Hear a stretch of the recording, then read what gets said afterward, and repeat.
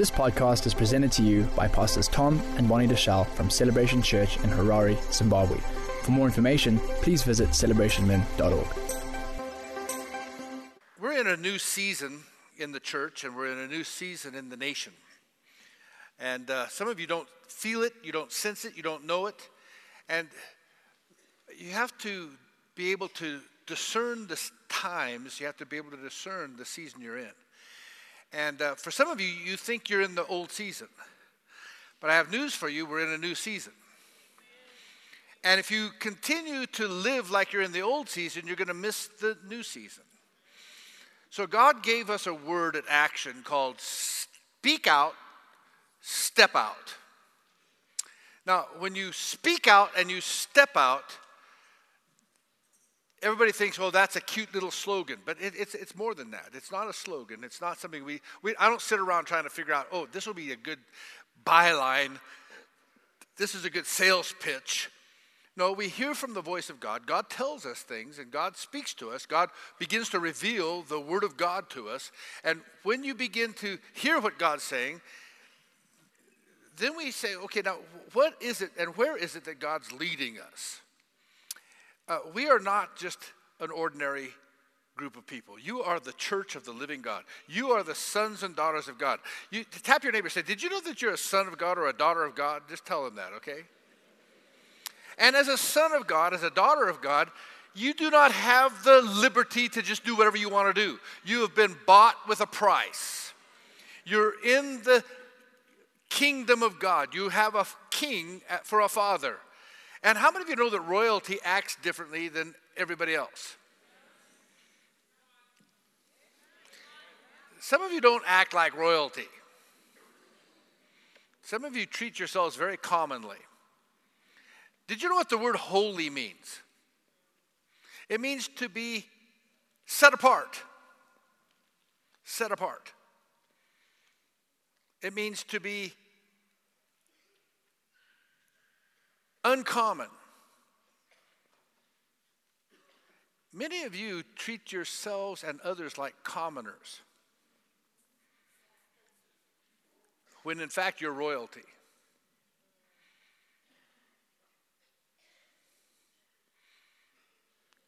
Doesn't that want to make you sit up a little bit differently in your chair?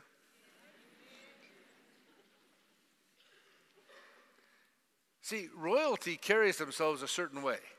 Royalty doesn't do certain things because they carry the name of their family. They carry the name of the crown. They certain things that royalty can't do.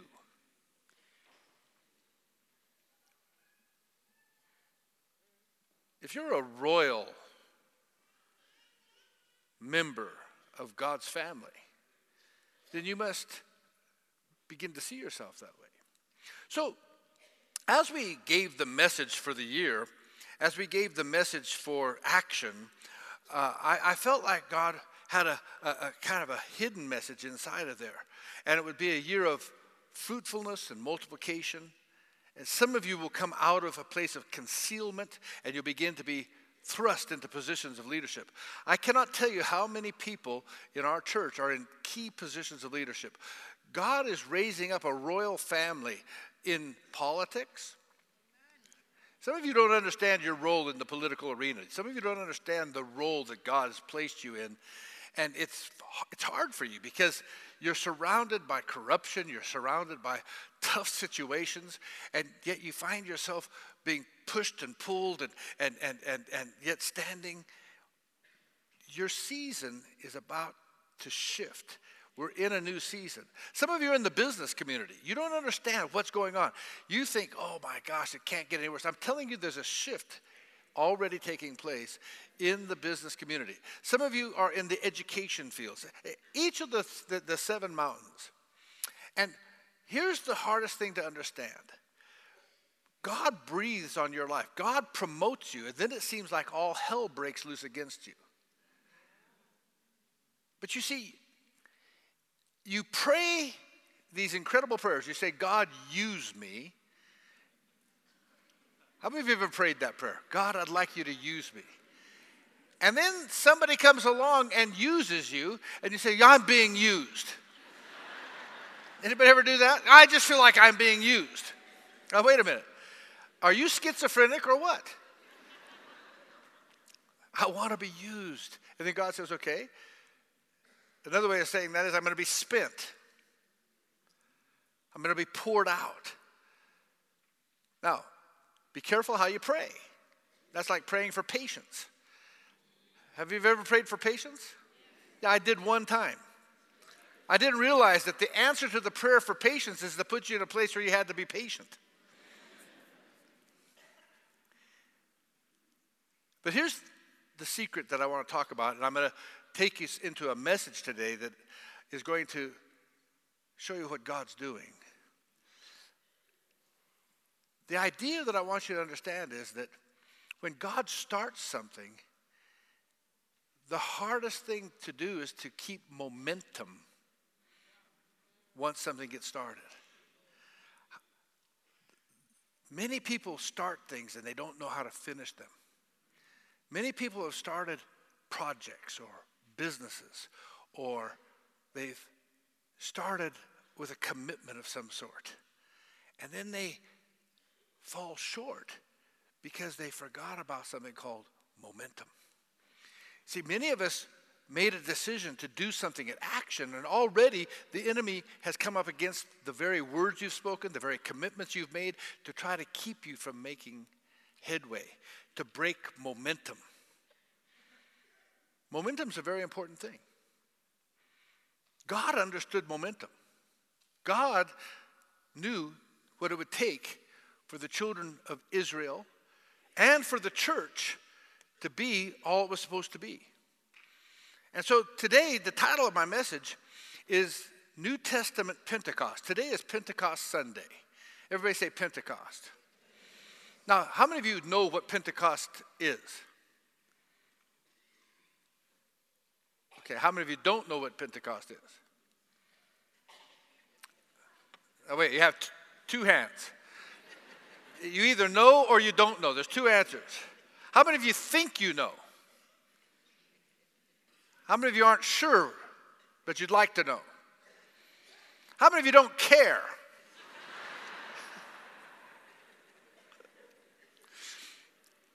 I want to talk to you today about the meaning and the fulfillment of the Old Testament festival of Pentecost. In Deuteronomy, the 16th chapter, verses 9 through 12, the Bible says, 7 weeks you shalt thou number unto thee. Begin to number the 7 weeks from such time as you begin to put the sickle into the corn. Now, this isn't corn like maize. This is barley and wheat. The corn is known as the kernel, and so they call it corn. And you shall keep the feast of weeks unto the Lord thy God with a tribute of a freewill offering of thine hand, which you shall give to the Lord thy God, according as the Lord thy God has blessed you. A freewill offering as God has blessed you. And you shall rejoice before the Lord your God, you, your son, your daughter, and your manservant, and your maidservant, and the Levite that is within your gates, and the stranger, and the fatherless, and the widow that are among you. In other words, everybody's going to do this. In the place where the Lord your God has chosen to place his name there. And you shall remember that thou wast a bondman in Egypt. You were a slave. Remember that you were a slave in Egypt, and you shall observe to do these statutes. Now, how many of you know that all of us, you and I, tap your neighbor, say, did you know that you were a slave?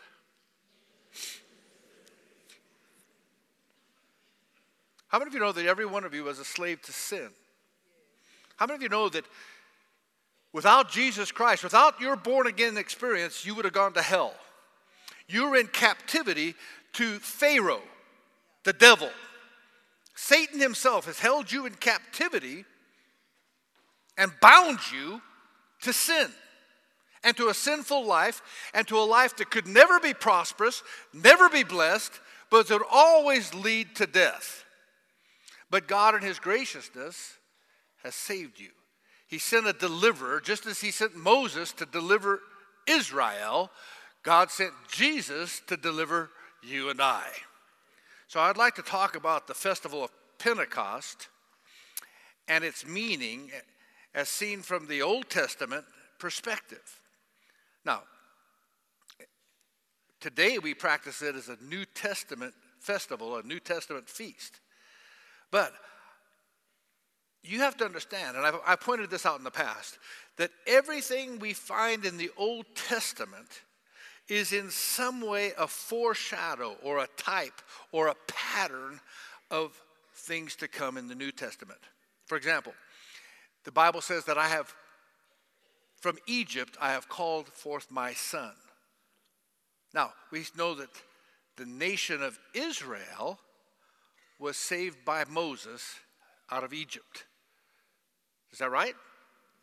But we also know that this is a picture of Jesus who was sent by an angel, and his mother and father took him to Egypt until such time as Herod died. And then out of Egypt came the Messiah, Jesus, to deliver all people. So these are pictures. And God is so clever that he gives you a picture in the old and fulfills it both in the old and in the new. I'll give you another example.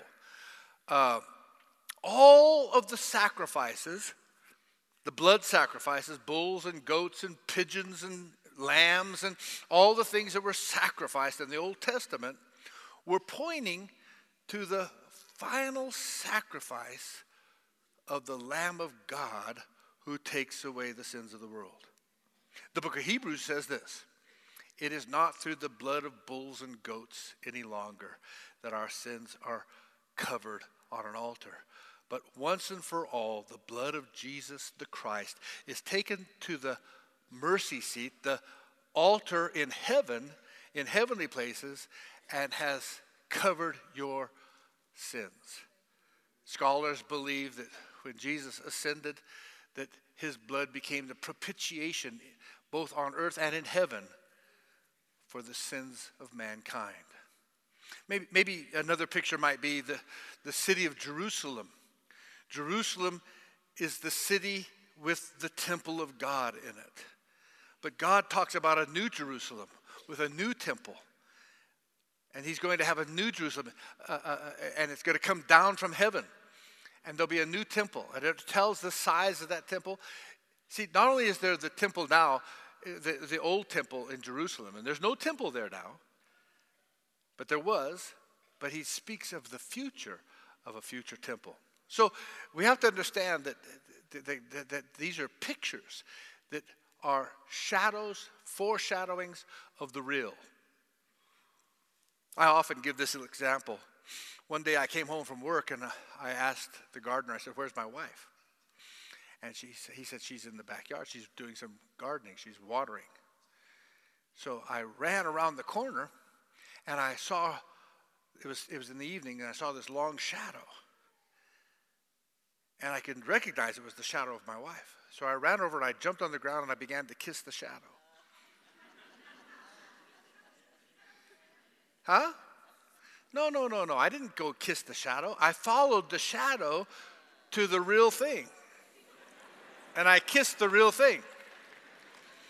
That's what this is. The Old Testament is a shadow of the real that is to come. So, we're going to look at the Old Testament, which was real, but it was for a different dispensation, a different time. But it points to our time today. The book of Leviticus, the 23rd chapter, describes the appointed times of the Lord. It says these are the appointed times of the Lord. How many of you know God has appointments? How many of you know God never misses an appointment? How many of you understand that God prophesied before when Jesus would come? Do you remember that God prophesied when Israel would be delivered? He said, after 70 years you'll be delivered. And not a day before those 70 years. Did you know that God prophesied that Israel would be in bondage for 400 years? And not a day before those 400 years were they set free from bondage.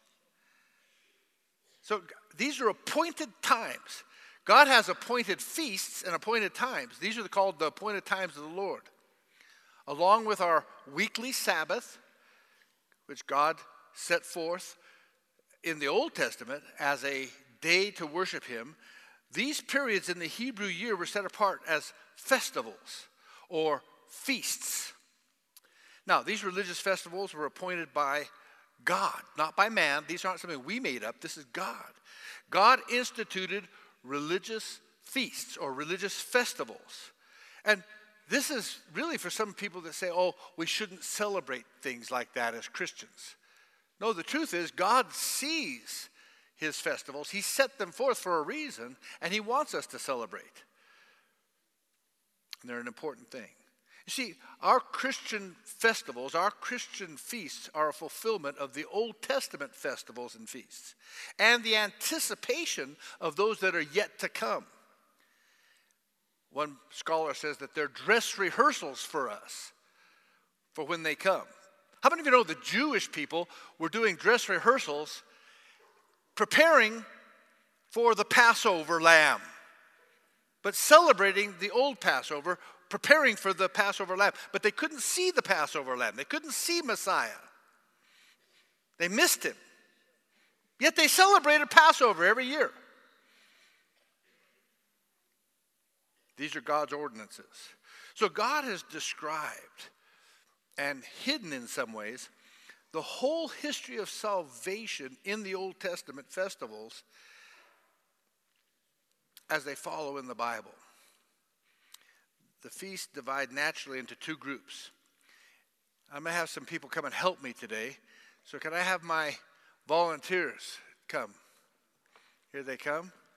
So these feasts fall into two groups. The first group are known as what are called the spring feasts or the spring festivals, and they are all related to one feast called Passover. Now, we just celebrated Passover here in the church, and it's known as Pesach, P-E-S-A-C. And we could put, no. Passover's, oh, we're going this way. We're going to go from left to right. Passover. So Pesach. So at Passover, this is also associated with a second feast called the Feast of Unleavened Bread. Okay? So you have Passover and the Feast of Unleavened Bread. They go together. And listen to what it says in Leviticus 23. It says these, and you know, you may want to write these verses down. You may even want to get your Bible out. We're going to stay in Leviticus for a while today. It says these are the feasts of the Lord. Everybody say feasts of the Lord. I want you to understand, these aren't something we made up. This isn't something we just do. These are God's feasts. Even holy convocations, which you shall proclaim in their seasons. In the 14th day of the first month, as even is the Lord's Passover. On the 15th day of the same month is the Feast of Unleavened Bread. So on the 14th day of the first month, on the Jewish calendar, is Passover. The next day, the 15th day of the same month, is the Feast of Unleavened Bread unto the Lord. 7 days you must eat unleavened bread. In the first day you shall have a holy convocation. You shall do no servile work therein, but you shall offer an offering made by fire unto the Lord for 7 days. In the seventh day is a holy convocation. You shall do no servile work there. So basically, the Feast of Passover starts with a Sabbath and ends with a Sabbath. Okay? And it's 7 days in between. And it's a celebration. The Feast of First Fruits, or the Feast of Harvests, is also associated with these spring feasts. Leviticus 23, 9 through 14 says, And the Lord spoke to Moses, saying, Speak to the children of Israel, say to them, When you come into the land which I give unto you, you shall reap the harvest thereof, and you shall bring a sheaf of the first fruits of your harvest unto the priest. Now this is where the Feast of First Fruits comes in. And I'm going to show you the meaning of this in a minute, because this is Old Testament. What was the Passover? It represented the deliverance from bondage from Egypt. The Feast of Unleavened Bread has a meaning. Why is it unleavened? Why is it bread? And then the Feast of First Fruits. And I'll show that to you in a minute. He says, when you come into the land which I give you, and you reap the harvest thereof, you shall bring a sheaf of the first fruits of your harvest to the priest. And you shall wave the sheaf before the Lord to be accepted for you. On the morrow after the Sabbath, the priest will wave it. And you shall offer that day, when you shall wave the sheaf, a he-lamb without blemish of the first year for a burnt offering unto the Lord. And the meat offering thereof shall be 2/10 deals of fine flour, mingled with oil, an offering made by fire unto the Lord for a sweet savor, and a drink offering thereof shall be of wine, a fourth part of a hin. And you shall eat neither bread, nor parched corn, nor green ears, until the selfsame day that you have brought an offering to the Lord your God. It shall be a statute forever throughout your generations and all your dwellings. And then finally we have what is known as the Day of Pentecost. This isn't something that was celebrated only for the church. We do celebrate it for the church, but it was also celebrated by the Hebrew people. It's also known as Shavuot, the Day of Pentecost, the Feast of Pentecost. It actually should be over here with these three, because it actually should stand alone. The Feast of Pentecost actually stands alone. These are the spring feasts. The Day of Pentecost was 50 days. Penta is 50. 50 days after the Feast of First Fruits. Now, I'm going to show you how this all works in just a minute. But listen to what it says in Leviticus. And you shall count unto you from the morrow, the day after the Sabbath, from the day that you brought the sheaf of the wave offering, the first fruit, you shall count 7 Sabbaths. 7 Sabbaths. That's 7 times 7 shall be complete. Even unto tomorrow, after the 7th Sabbath, shall you number 50 days. And you shall offer a new meat offering unto the Lord. You shall bring out of your habitations 2 wave loaves, 2/10 deals. They shall be of fine flour. This is now, let me explain something. This was the beginning of the barley harvest. Okay? And I'm going to show you how the Passover, which is a separate sacrifice, is linked to the Feast of First Fruits, which is the beginning of the barley harvest. So what happened is, the harvest of barley is ready to be harvested, and at the beginning of it, they go in and they take off a swath, according to each man's faith, and they bring it before the priest, who waves it before the Lord and says, this is the beginning of our harvest. He says, if the first be blessed, then you'll know that you're going to get all the way over here. We're going to get to a feast down here just now, but we're going to get as far as the Feast of Pentecost, because at the Feast of Pentecost, not only is the barley harvest completely harvested, but now we've also, 50 days later, finished the wheat harvest. Now this is really important, because actually this is the beginning of the wheat harvest, and I'll show you why. And so we're going to bake now with leaven the wheat, and these are first fruits to the Lord. And you shall offer the bread with the bread, not only wheat, but 7 lambs without blemish of the first year, 1 bullock, 2 rams, and they shall be a burnt offering to the Lord with their meat offering and their drink offerings, even an offering made by fire of sweet savor unto the Lord. Then you shall sacrifice 1 kid of the goats for a sin offering, and 2 lambs for the first year for a sacrifice of peace offerings. And the priest shall wave them with the bread of the first fruits for a wave offering before the Lord, and with the 2 lambs. They shall be holy to the Lord for the priest. Now, what this is a provision for God's house. This takes care of all the priests. This takes care of the Levites. These are tithes that are given to take care of the house of God, so that God can be served. And you shall proclaim on the 7th day that it may be a holy convocation unto you, and you shall do no servile work therein. This shall be a statute forever in all your dwellings throughout all your generations. And when you reap the harvest of your land, you shall not, now listen to this, You shall not make clean riddance of the corners of your fields when you reapest, neither shall you gather any gleanings of your harvest. You shall leave them unto the poor and to the stranger. I am the Lord your God. Now, so this is the spring feasts, followed 50 days after by the Feast of Pentecost. Then we have a second group.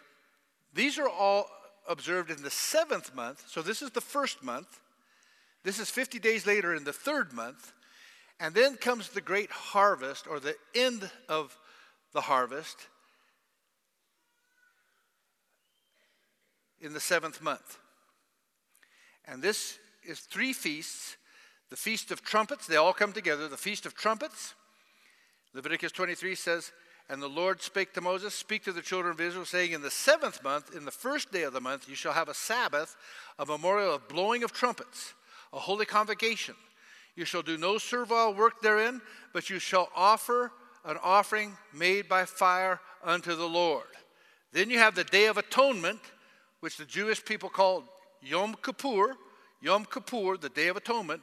And it says in verses 26 to 32, and the Lord spoke unto Moses, saying, also on the 10th day of the 7th month, so the first day of the month is Feast of Trumpets, 10 days later, Yom Kippur, Day of Atonement, there shall be a Day of Atonement. It shall be a holy convocation unto you. You shall afflict your souls. This is not a celebration. Yom Kippur is not, neither one of these is a celebration. Rosh Hashanah, the Feast of Trumpets, is not a celebration. Yom Kippur is not a celebration. These are where you afflict your souls.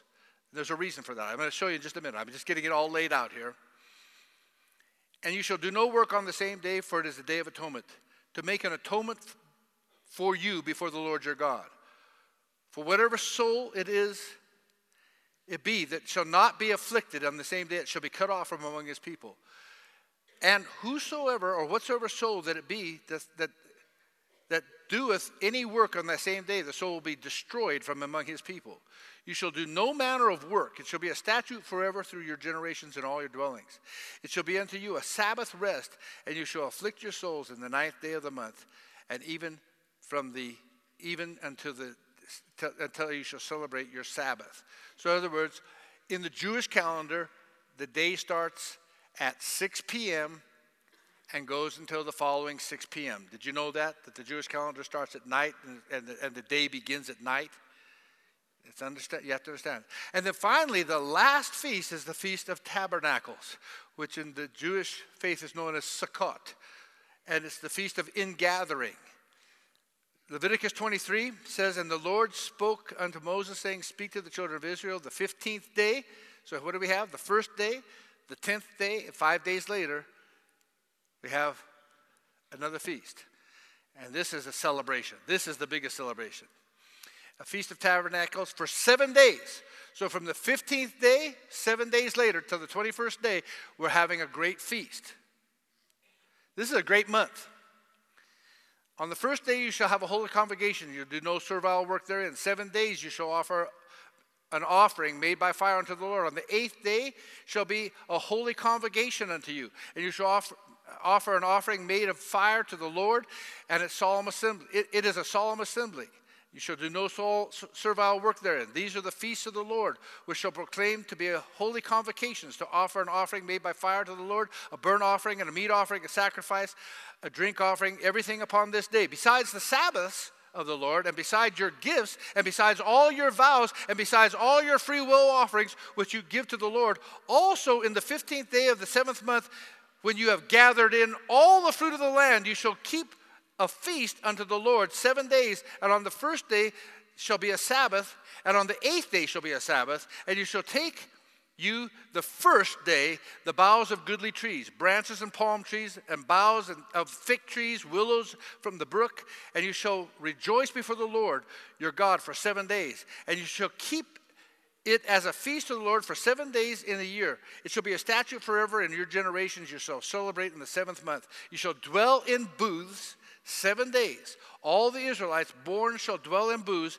that your generations may know that I made the children of Israel dwell in booths, where I brought them out of the land of Egypt. I am the Lord your God. And Moses declared this to the children as one of the feasts of the Lord. Now, what does that mean?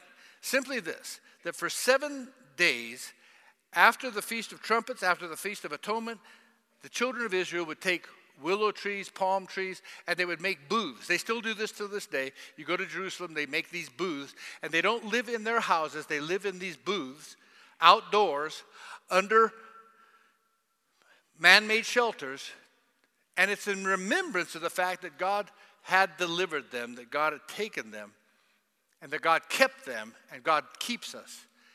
This is also the time of the Feast of Tabernacles is also part of the ingathering. This is the final tithe.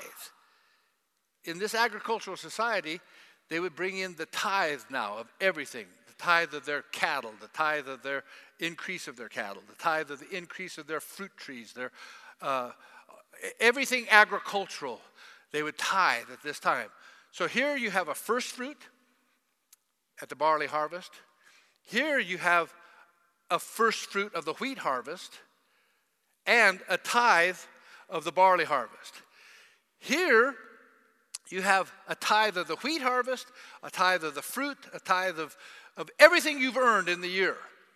Every increase you've had at the Feast of Tabernacles, during that 8 days, we bring it to the house of the Lord. So God is still doing that today. Offerings, tithes, and first fruits. Now, these are called the fall feasts because they happen in the autumn in the northern hemisphere. The word for feast is the word hag in Hebrew, H-A-G, which comes from the root meaning to dance or to be joyous. It applies exclusively to the three so-called pilgrim festivals of Passover, Pentecost, and Tabernacles. Pilgrim festivals mean that 3 times a year the children of Israel would make a pilgrimage to Jerusalem, to the temple, to be in Jerusalem. They would come at Passover. At Passover, they would celebrate the Feast of Unleavened Bread and the Feast of First Fruits. Then they would come again 50 days later for the Feast of Pentecost. And then they would come again for the Feast of Tabernacles. But often they would come for the full month and do the Feast of Trumpets, the Feast of the Day of Atonement, and the Feast of Tabernacles. These feasts are still being held till this very day. The Bible said this, that in these 3 feasts, all of the males of Israel were to appear before the Lord in the sanctuary. By the way, each of these feasts is also marked by a formal meal that they would eat. Rosh Hashanah and Yom Kippur are solemn holidays of repentance and sorrow. But the rest are celebrations of great joy. And the first fruit, one of the first fruits in the book of Galatians is the joy of the Lord. God wants a joyful people. The fruit of the Spirit is love, first, joy, second, peace. Those are 3 very, very important fruit of the Spirit.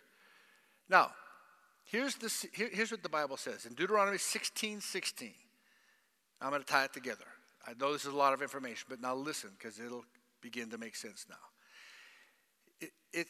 God says this in Deuteronomy 16:16. He says, "No man may ever appear before the temple empty-handed, and especially on the day of Pentecost." Deuteronomy 16, 3 times in a year shall thy males all appear before the Lord thy God in the place which he shall choose, in the feast of unleavened bread, the feast of weeks, and the feast of tabernacles. And they shall not appear before the Lord empty-handed. Why? Because God understands momentum. God understood something about the children of Israel. He knew that Passover wasn't enough. The Passover meant the death of the firstborn. But he knew that if they stayed at Passover and he only killed the firstborn, they would never make it out of the promised land, out of Egypt into the promised land. Each of us must be generous according to his ability, the Bible says. I'm going to show you this in just a second. So this festival, Passover or Pentecost, includes both prayer and charity. receiving and giving are part of the Old Testament Pentecost festival. Not only did they receive blessing from God and receive and understand what God had done for them, but they gave. How did they give? We have to be aware when we speak of receiving the Holy Spirit that receiving the Holy Spirit isn't for you only. Although the Holy Spirit blesses you, the Holy Spirit is given to be a blessing to others. The Bible said about the Holy Spirit, it says, as you receive the Spirit, out of your belly shall flow a river of living water. A river is not for you. A river is to bless others. And so these blessings that are poured upon us have to be given to others. All right, let me try to connect this. The first group of festivals connected with Passover begins at the Passover. On the second evening of the Passover begins a period of 7 weeks. Now we read this in Leviticus. I've read it already. And he says that the sheaf of the first fruits is given, the barley harvest, and then there's an offering. A meat offering goes, and so here's what I want you to understand. Jesus is the Passover lamb, okay? The first barley sheaf that is waved of the soul harvest under Jesus is Jesus, the risen Christ. He was the firstborn, the first among many brethren. He was the first fruit.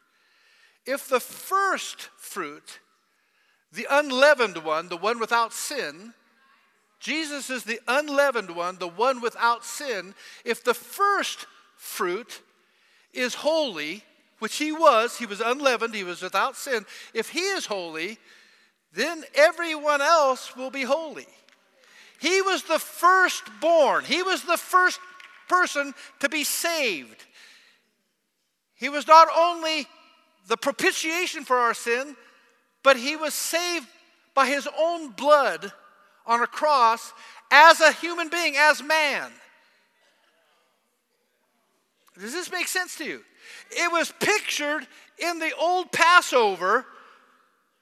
The Jewish people every single year after Passover would go through a ritual that would even take 3 pieces of bread, the Father, the Son, and the Holy Spirit. The one in the middle would be broken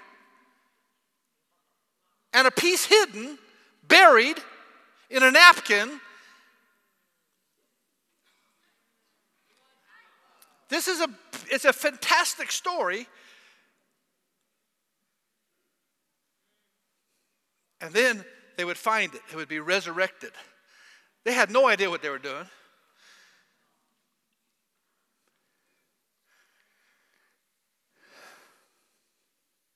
Jesus entered into the temple in heaven. He went to his Father as the first fruit. 1 Corinthians 15:20 says, Christ has indeed been risen from the dead, the first fruits of those who have fallen asleep. Nowhere in the Old Testament do we find explanation why are the festivals of first fruits and the festival of Passover knitted tightly together. Only when we observe what happened on the Passover, when Jesus was crucified, do we understand the full connection of the redemption of the blood of the Lamb and the harvest that starts with Jesus as the first fruit. Now we come to the last of the Passover festivals, which really stands on its own. What I want to talk about today, the Feast of Pentecost. Can we just put my little map up there? Not that one. Go back, that one. Let me just show you what this looks like. Do you see the 3 spring feasts? Passover, unleavened bread, first fruits, and Pentecost. Crucifixion, burial, resurrection from the dead, and then the coming of the Holy Spirit. See, Jesus knew something about momentum. He knew that if we stopped at crucifixion, some of you stopped at the cross. Many of you still live your life at the cross. I'm saved. Well, that's wonderful. I thank God I'm saved. I thank God for the blood of Jesus. I thank God for the stripes on Jesus' back. I thank God that I'm healed. But guess what? He was buried. The Bible says we're supposed to identify with him through the waters of baptism, and we're supposed to be buried with him in identification with him. But how many of you know if Jesus didn't resurrect from the dead, if he didn't come back from that grave, our religion is in vain? So he was resurrected, and we're supposed to identify with the resurrected Christ, seated with him in heavenly places. When you're born again, you have access to the throne room of God. You have bold access to go before the Father who's in heaven. But not only that, he says, I'm not going to leave it there. I'm going to continue the momentum because I have a job to do on earth.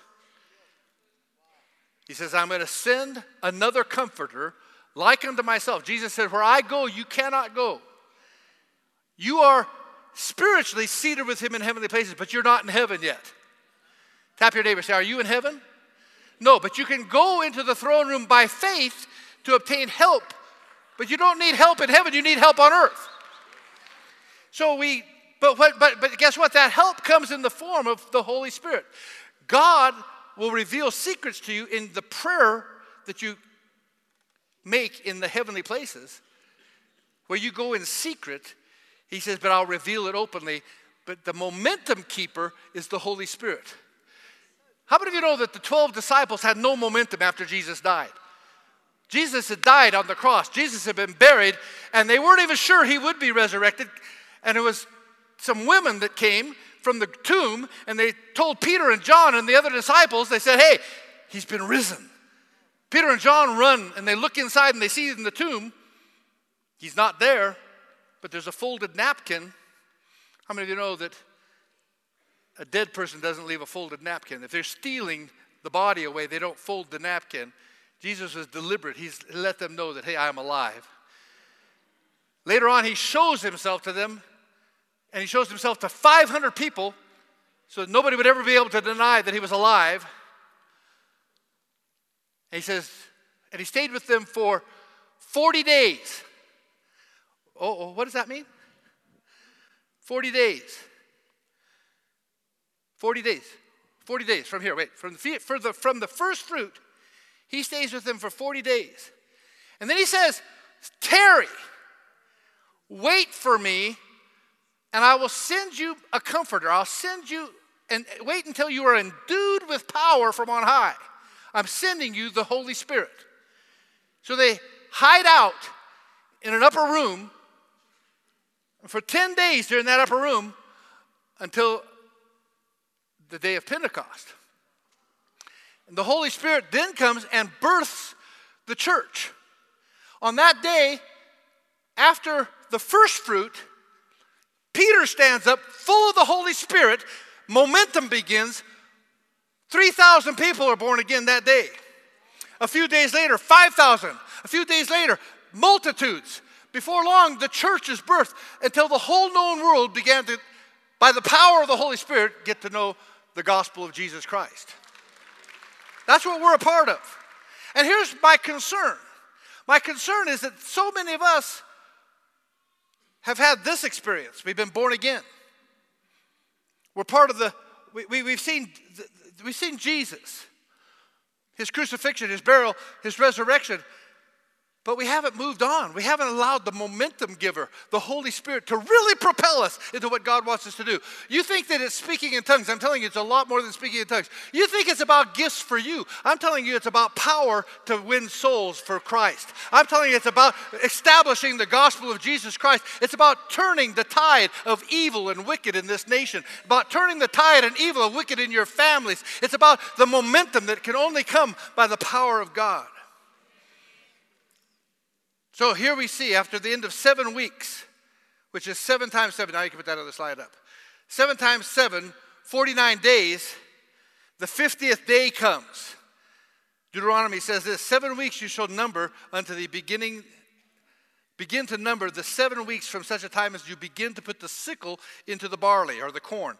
And thou shalt keep the feast of weeks unto the Lord thy God with a tribute of a freewill offering in thy hand, which you shall give unto the Lord thy God according as he has blessed you.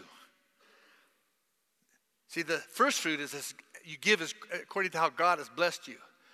One person is very liberal. He goes into his field, he says, take off an acre, take it to the house of God. Another guy says, take off a sheaf, take off one bundle. Another one says, take a stock. But according to as you've been blessed. There's one who gives more than he should and never lacks.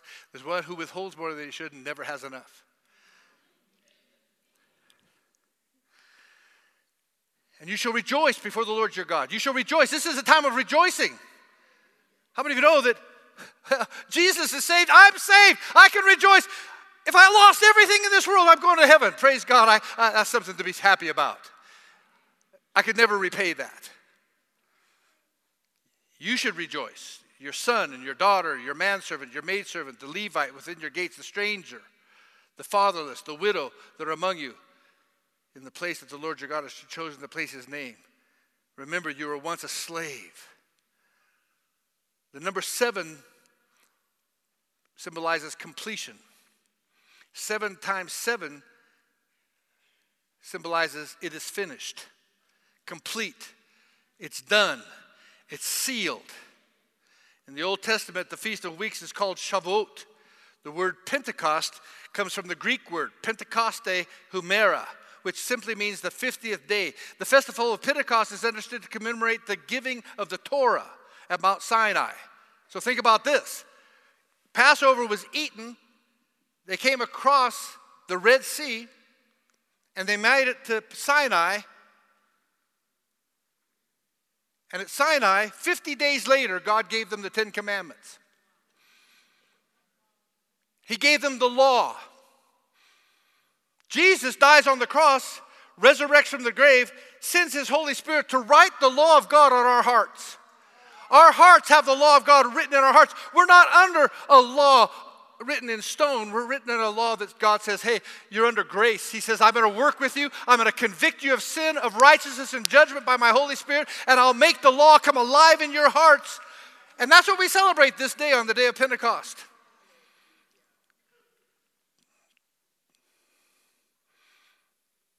This is also the beginning.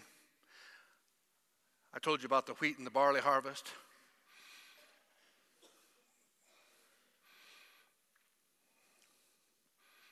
Listen to what God says in Exodus 34. I love this.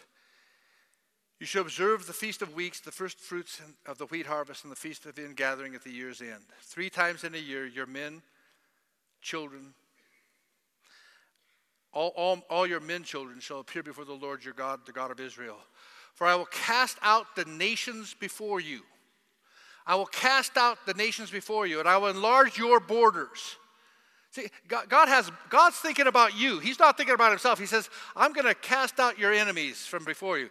I'm going to enlarge, cause the boundary lines to be in good places for you.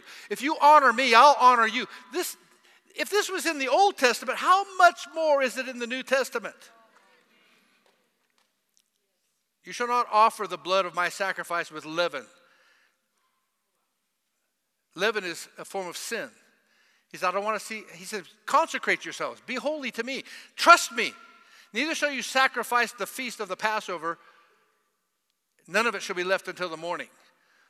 The first of the first fruits of your land you shall bring to the house of the Lord your God. You shall not see the kid in his mother's milk. And the Lord said unto Moses, write down these words, for after the tenor of these words I have made a covenant with you and with Israel. God tells us that we're to write these words down, to record this. And he emphasized that it's all part of his will, part of his covenant with mankind forever.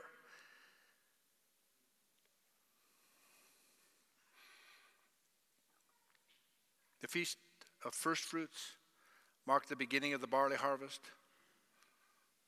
Shavuot, Pentecost, marked the end of the barley harvest, the beginning of the wheat harvest. When the Holy Spirit descended on the Apostle Peter on the day of Pentecost, he stood up in the streets of Jerusalem and he proclaimed, this is the end. And he quoted Joel and he said this, in the last days, in the end of time, I will pour out my Spirit on all flesh. So what Peter was confirming was the true meaning of Pentecost. This is the end, people. This is the end. The festival of Pentecost was the conclusion of the Passover celebrations. The celebration lasted for one day only. It was a joyous occasion in which the entire nation gave thanks to a provident Heavenly Father for his abundance of gifts of food. Pentecost was symbolized by 2 loaves, which were baked with leaven. They were a wave offering. They were presented to the Lord, and the needs of the poor were remembered at this time. He said, when you harvest the wheat, he says, don't take it all. He says, leave the corners. Remember Ruth? Often they read the story of Ruth at Pentecost. What was that a story of? A kinsman redeemer. She was lost. She was a Moabitess. She had no access to the covenant of Israel. But through Boaz, a type of Jesus Christ, who left his fields, according to Pentecost, unharvested, and left handfuls on purpose for her, a poor woman. God says, if you'll do the same, I'll bless you. Some of you become so greedy that you don't give anything to anybody. We leave no handful. Our government is so greedy that they leave nothing for anyone except themselves. We're supposed to take care of the poor. In this season, God wants the poor to be considered. When a man can't make a living and everything is consumed and the taxes are so high that we can't eat, there's something wrong. We need to return to Pentecost. This feast reminded the Israelites that God's care and God's control reached into every area of life, making no false distinction between material and spiritual blessings. Christ taught that not merely does God, our Heavenly Father, give us things which we need, but He'll give us the Holy Spirit if we'll ask Him. I'd like you to look at one more graph up there. Go back to that one I just had. I didn't really get into the fall feast, but they've not yet happened. These are feasts that will be fulfilled yet at Christ's second coming. All of those were fulfilled at His first coming. The spring feasts were already fulfilled. We're celebrating Pentecost right now. We're in the time of Pentecost. And this is for you and I, Gentiles, the Gentile church. But there's coming a day of trumpets. Trumpets. There'll be a day that a trumpet will be sounded, and the church, those that are true to Christ, will be swept away. After that will be a day of atonement. Christ Himself will come. He's coming to Israel to fulfill His covenant. They will see Him as the Messiah. They'll get a chance to repent. And then He'll tabernacle amongst men. There'll be a millennium. Whether in heaven or on earth, I don't know. But there'll be 1,000 years reign with Christ. It's coming. Those haven't come yet. But you know what? We're practicing those. In the 7th month this year, we'll practice trumpets, the Day of Atonement, and tabernacles. For 21 days in this church, we're going to be saying, hey, let's practice like He's really coming back. We even know the day. We don't know the hour, but we know the season. Pretty amazing. Luke 11 says this, and I say unto you, verse 12, it says, ask and it'll be given to you. Seek and you will find. Knock and it'll be open to you. For everyone that asks receives, and everyone that seeks finds. And to him that knocketh it shall be opened. If a son, how many of you are sons and daughters of God? If a son or a daughter shall ask bread of any of you that is a father, will He give him a stone? Or if he asks for a fish, will He give him a serpent? Or if he asks for an egg, will He offer him a scorpion? Verse 13 says, if you then, being evil, know how to give good gifts to your children, how much more shall your Heavenly Father give the Holy Spirit to them that ask Him? I don't know of a better day to ask for the Holy Spirit than today. Today is the day of Pentecost, the feast of Pentecost. 2019 years ago, well, maybe not quite that long ago, minus 33, whatever that is.